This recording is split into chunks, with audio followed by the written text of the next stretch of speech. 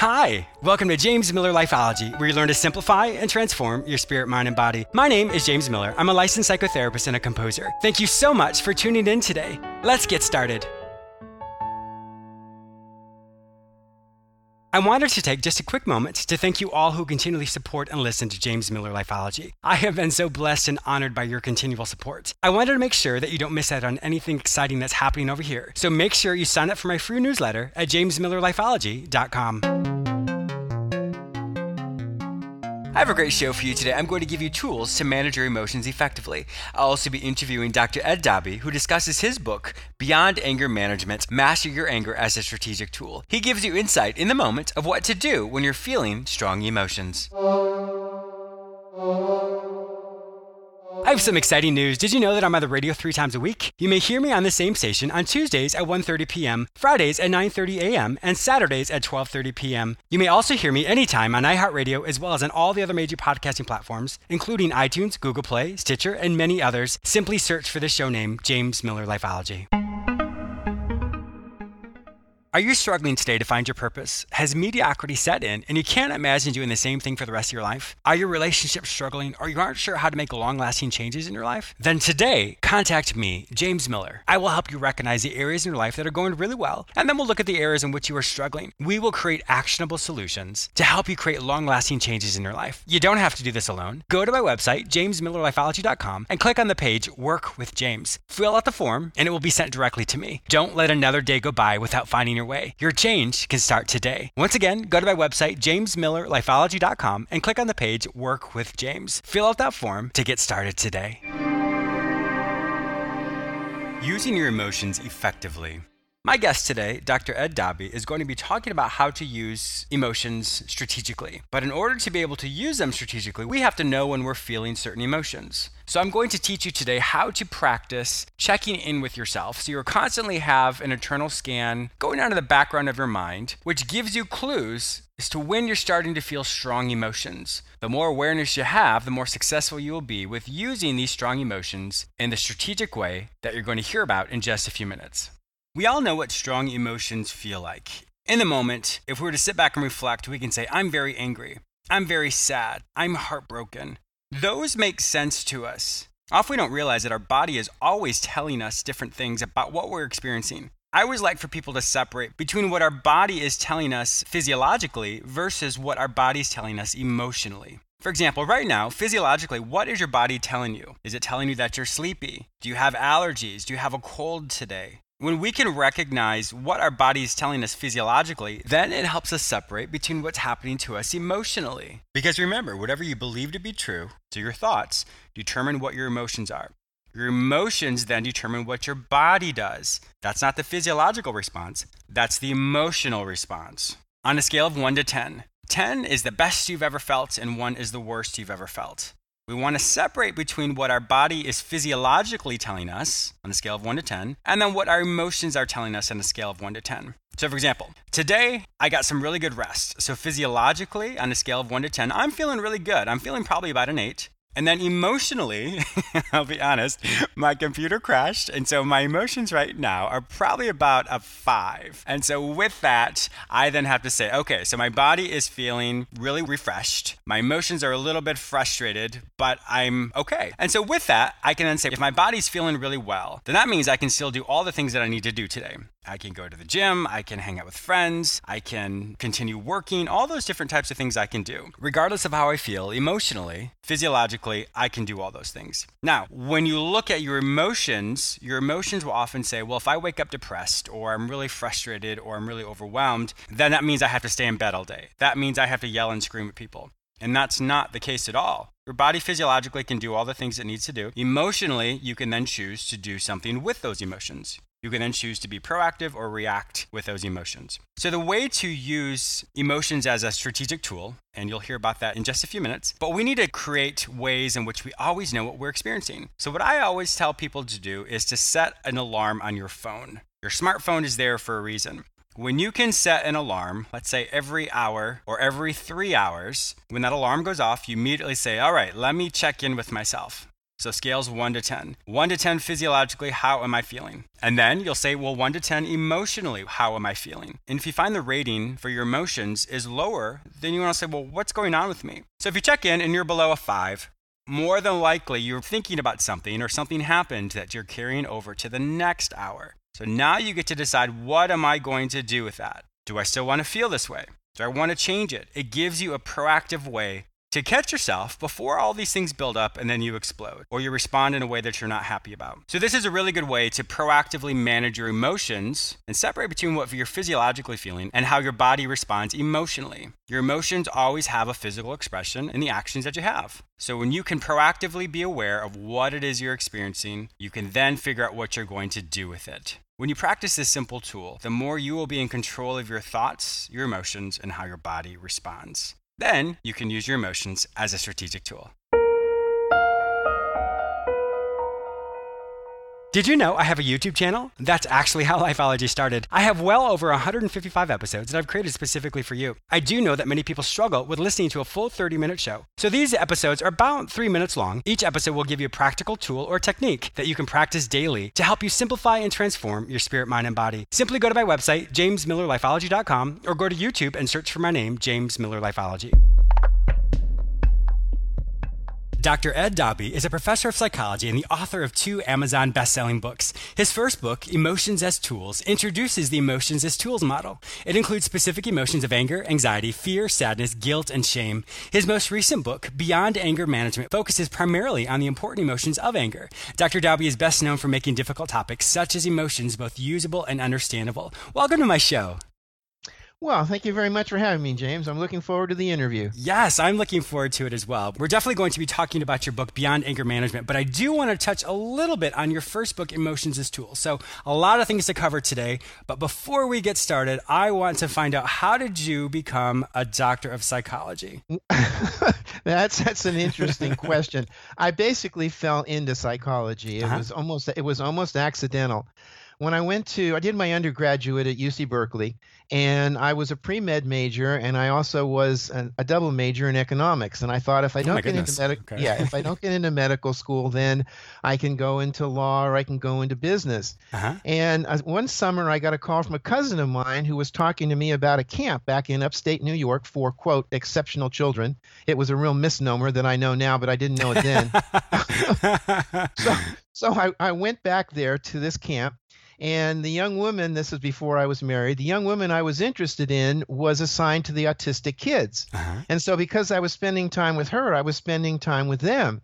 And I got really interested in the subject of autism and psychology. And I went to the psychologist at the camp and asked him questions. And I was done with the camp. I went back to Berkeley. And I said, didn't get into medical school, so I went to the psychology department and talked the secretary into waiving my lower division courses. I have taught Psych 1, but I never took it. Oh, neat. and applied to graduate school and got in. And that's how I got into psychology. It was accidental. I hate to admit that it's true. No, I think it's great. I really like the story because it is those random, serendipitous, or fortuitous moments in our life which really do change us. You know, we can look back, of course, and laugh about it, but at that moment, we didn't realize that, oh my gosh, I got this phone call, I heard about this camp, all of a sudden I'm working with these kids, and now here I am, I'm in a completely different field than what I originally started. So I always love to hear those stories. I would think it's so neat that everybody has such a different version of how they got to where they are today. But psychology is really where I should have been. It was the field that is perfectly matched with my personality and the way I deal with people. So it was serendipitous, but it was perfect for me. Yes. And then you worked as a senior psychologist at the juvenile division of the California Department of Corrections. Tell us a little bit about that. My first job out of graduate school was with was then called the California Youth Authority. It's now the California Department of Corrections Juvenile Division. And I was hired basically to do evaluations. So I did psychological evaluations, and then there was a psychiatrist who did psychiatric, so forth. Our evaluations were to go to the Youth Authority Board, who had to decide how much time to give these youth and whether or not to let them go. So that's what I was doing, and I did that for about 3 years. And then a position opened up on the specialized counseling program, and I went over there. And my specialty was testing and evaluation. It wasn't therapy. So I get over there, and now I'm in a situation where I have to communicate with young women who all have histories of severe abuse, physical, emotional, sexual, Oh my goodness. Oh the whole gosh. 9 yards, right? And I don't have the language in order to be able to communicate with these folks in a therapy Yeah. situation. Because my language is graduate school Mm-hmm. language, and their language is basically high school education or below and street. Yeah. And so I'm figuring, how am I going to teach these young women about emotions? Because they didn't know how to deal with them. They either hurt themselves or they hurt other people, which is why they were there. And Oh, so yeah. I had to develop a metaphor in order to talk to them about feelings. And that was the emotions as tools model. Because Wow. yeah, Okay. everybody knows about tools, whether it's your computer, whether it's your remote control on your TV, or it's your phone, or even getting into a car. A car is a tool, Mm-hmm. and you have to. If you don't learn to master that tool, then you can't use it. If you don't learn how to drive a stick shift, and the only car that you have access to, which happened to me, by the way, if you don't know how to drive a standard shift, you're out of luck. So Exactly. you learn how to master the tool. I really like And that. I think it creates a different spin on things because I think so many times people think, oh, I have to do something a perfect way or I have to do this. And sometimes we don't realize that whatever you have, just like you're saying with your emotions, that's something you have regardless. And with that, when people try and deny certain things or try and say, I should never do this, then we are not using a tool which could be kind of reframed into something else, which can help us then use something effectively. that's exactly correct. And the emotions as tools model worked not only with the young women I was seeing in therapy, but it also worked with the staff, because now I was Hmm. asked to train correctional staff, and these folks, police as well, with whom I've also worked. They have a different mentality. They Yes. tend to be very concrete. What's the problem? How do I fix it? And why And can't it be don't fixed? Yeah. and why can't it be fixed? And don't ask me to deal with all these messy stuff like emotions. Well, excuse me, officer, but you got them, and they're going to Yeah. affect you whether you deal with them or not. Yes, So you exactly. might as well learn how to deal with them. And here's a model you can relate to, because your emotions, whether it's anger or it's anxiety or whatever it happens to be, is simply a tool that you can learn to master the same way you learn to master not use the use of tear gas, or you use your baton. It's the same process. It's just a different focus. Exactly. And I really like that. We're definitely going to expound on that in just a second. Is that how you became known as the emotions doctor? Yeah, I had to figure out a way how I was going to identify myself, and that's what I came up with. Which, It's a street which, cred. yeah, it's street cred, which is also very interesting because when I was a kid, I was the emotions avoider. Hmm. And if you don't, if you want me to go in a little bit how Yeah, I got to the emotions sure. doctor? Well, here's the process. When I was a kid, emotions were not dealt with well in my family at all. Hmm. When my mom died, my dad came up to me. Of course, for his generation, it was you don't show emotions. He's crying because his wife of 50 years has just died, and he's Mm. apologizing to me for crying. Oh, no. Okay. Yeah, well, I mean, we dealt with it, but that's where I came from. So Yeah. emotions were not dealt with. So I get into graduate school, and I'm still dealing with things in my head, dealing with things cognitively. And I did a friend of mine in San Francisco, because I did my internship up at Napa State Hospital here in California. A friend of my parents, my next door neighbor, was the clinical director of a place called Henry Olaf House, and it was a treatment program for addicts, Hmm. alcoholic addicts, and so forth. So I go up to this guy and I say, would you mind if I sat in on your groups? And he says, no, you can't. Oh, excuse Okay. me. But then he says, but what you can do is you can be a participant observer.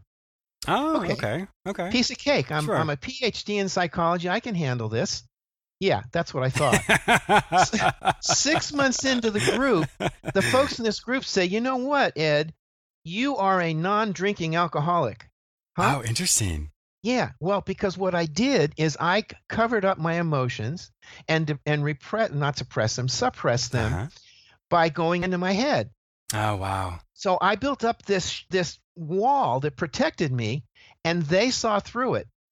And isn't that hard? It's interesting as a clinician myself, when you have, whatever setting you're in, we usually present ourselves a certain way when we're in a professional setting. And then to have people that maybe see through that when we're not expecting it, we're like, whoa, I'm blindsided by that. This is a huge revelation. I didn't see it. So I'm sure that really changed your worldview, or really even your personality and had to go through that introspective time of, wait a minute, I didn't realize I had a huge blind spot here. Oh, totally. Yeah. Totally. So then I started my first job, which we talked about, and now I'm working with these young women, and I remember how I put my emotions down, and I need to help them deal with their emotions, and so I went through that whole process that we talked about earlier and developed a model, and then I retired after 32 years working with the Youth Authority. Wow. And so now I'm retired, and I'm thinking, I don't want to do private practice, and yet I still think I have something to offer people. Yes, you do. So why don't I write a book? And so that was my first book, and I did some speaking issues around emotions as tools in the model. And then I thought, okay, so I need a brand, so let's call myself the Emotions Doctor. And after I got over the initial shock of because I know where I came from, and now I know where I am, and that's how I got to the Emotions Doctor. Yeah, I love it. That's a great story. Once again, it's so neat how all these things kind of fall into place to create the person you are today. Let's focus specifically on your book, because I want to talk about your book, Beyond Anger Management, Master Your Anger as a Strategic Tool. Help us understand how anger can be used as a strategic tool. In order to understand that, you need to understand the emotional process. Okay. And we all go through this. We relate now to emotions the same way we did when we lived in caves. Mm-hmm. And when we lived in caves, what we did is we scanned our environment, and we looked for threat, and our body then automatically put us into threat mode to deal with threats. Mm-hmm. And that was fine back then because everything was a survival threat. Today, we don't deal with survival threats like saber-toothed tigers.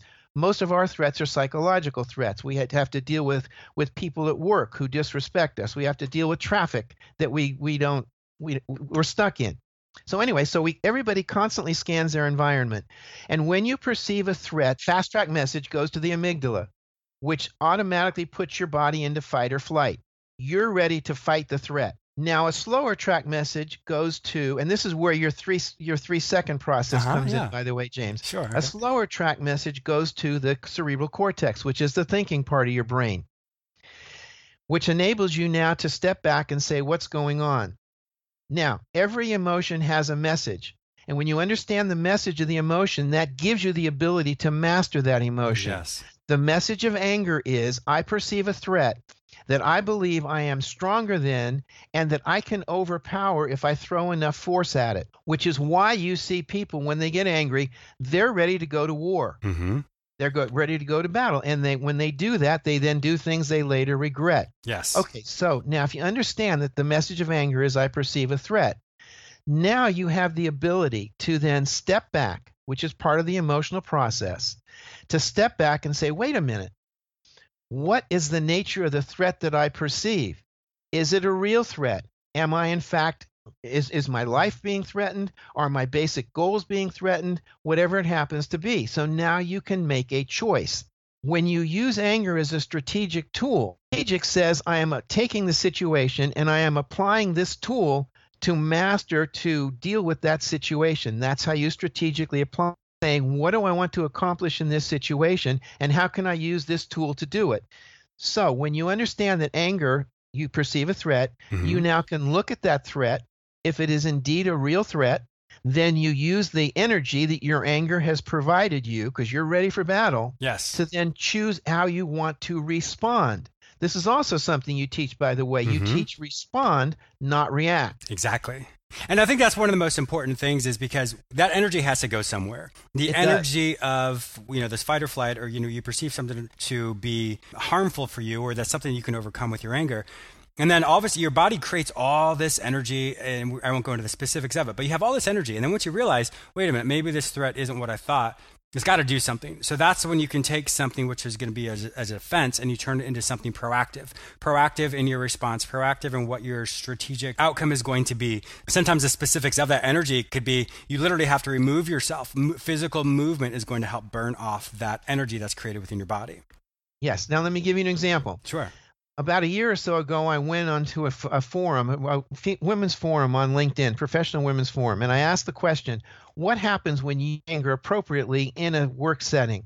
And I got about 2,000 responses, the main gist of which is, when I as a woman, not me, but when Sure. I as a woman express anger, I either get demeaned or called names, or I get marginalized, or I get ignored. So now applying anger strategically in that situation would involve the woman saying, okay, there clearly is a threat here. This man is disrespecting me. He's stealing my work, whatever it happens to be. But I cannot attack him, or not attack. I can't go at him directly because I'm in a situation where I don't have the power. I don't have the prestige. I can't deal with him directly. And yet I'm going to take my anger and I'm going to use the power of that anger to come up with a plan to deal with this individual and the threat that he represents. And so I suggested to these women in that case was to do it indirectly. But you're strategically applying the anger, but you're taking that anger and or the energy, and you're applying it in a way which will allow you to achieve your objective, which is to restore your situation in that office and get the respect that you deserve. That's strategically applying anger. Yes, which I think is great, because it is true. Some things are not as cut and dry as, if I do this, the solution's right in front of me. Now I can have the best outcome, etc. You're right. There's so many ways in which we have to think about this a little bit more, and I think in theory, all this is very practical, but it's very hard to do initially until you can say, wait a minute, I always have choices. I have a choice here. And I think that's so many times what people feel is when they feel as if they are very angry, that usually the only choice is defense. But to rethink it in a different way, to say, I have so many more choices here. What are my choices? What are my options? And for these particular women, being able to formulate the additional options, even though it may be a little bit more involved, but in doing that gives them the outcome they want. So I really want people to understand as well that you always, always, always have a choice in how you respond to any of these situations. Yes, but even more than that, when you strategically apply anger or any other emotion, the first part of that is to validate the emotion. To say, I am angry.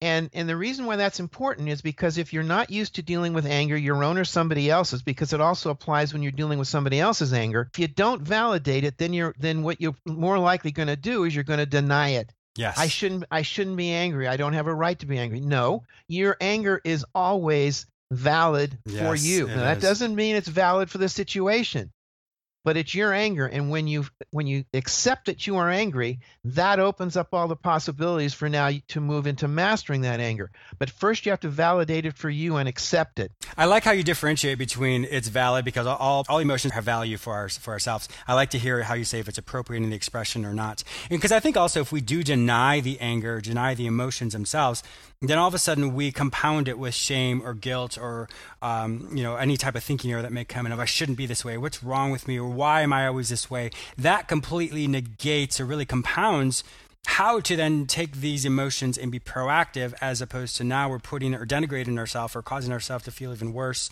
or even less than in a internal way. And then all of a sudden, what was bothering us externally, now we've had this internal conflict and we feel like it's always going to be this way. There's really nothing we can do to change our environment. Yes. Now let me take it one step farther for your listeners. I teach that in every situation, everybody does the best they can with the information that they have. Now, it's not the best that's possible, because clearly we all make mistakes, but it's the best we can given the information we have or our perceptions about the situations in which we find ourselves. Yes. Now, what that says is, let's not judge ourselves on the behavior. Yes, we can take a look at what we did later on and whether it was appropriate to the situation, but let's accept now that this is what we're doing on how we see the situation. So if we want to change what we're doing, we need to change our perception of the situation in which we find ourselves. I totally agree with that 100%. If I think it's so important because, I always think about regret. People are like, oh, I have regret about this or that. But I think we did what we thought was healthiest at that time. Upon reflection, we have more information. Whatever information is in front of you is going to determine how you respond. So I love to hear that you validate the emotion, you validate the experience, you review it later for good learning, but in that moment, you're going to do what's healthiest for you in that moment.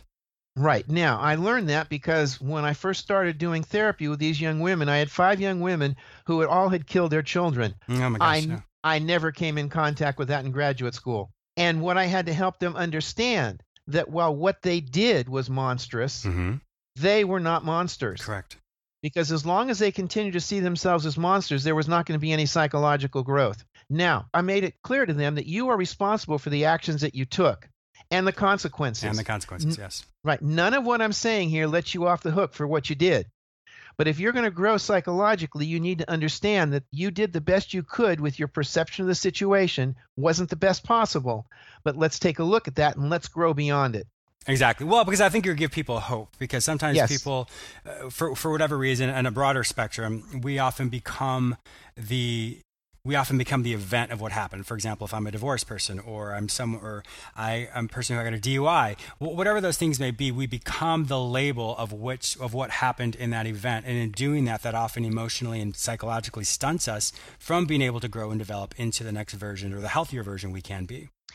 Right. And while we're talking about it, I think it's also important for your listeners to understand that while this is easy for you and I to talk about it, it makes it sound like the process is easy. It's not. It's not, yeah. I learned that because I taught a class on personal growth, and I had one class where it was like, bring your questions to the doctor. You bring it and I'll answer it. And so I had one of my students, and he asked a question, or she asked a question, and I gave him this very quick answer.